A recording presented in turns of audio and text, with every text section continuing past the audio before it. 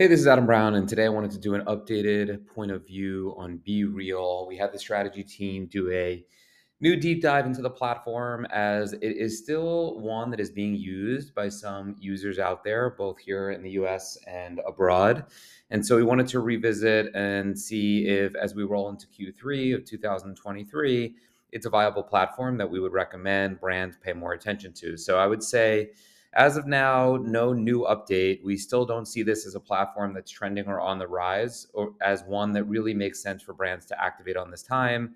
When the app was at its peak, which is like October of 22, it was all about testing and sharing brand personality authentically with a younger demographic. We did some of that, didn't see much from it.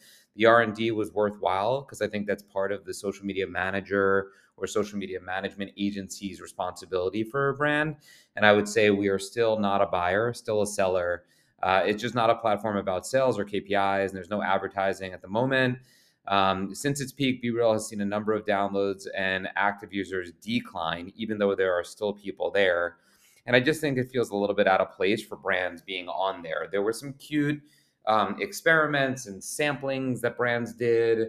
I still see some from time to time. It just feels like out of place and it doesn't belong. I used to say this a lot about Reddit, like don't go on a platform and sort of alienate people. And at least there, people could sort of attack or get into a real conversation and dialogue. BeReal doesn't even bring that to the equation.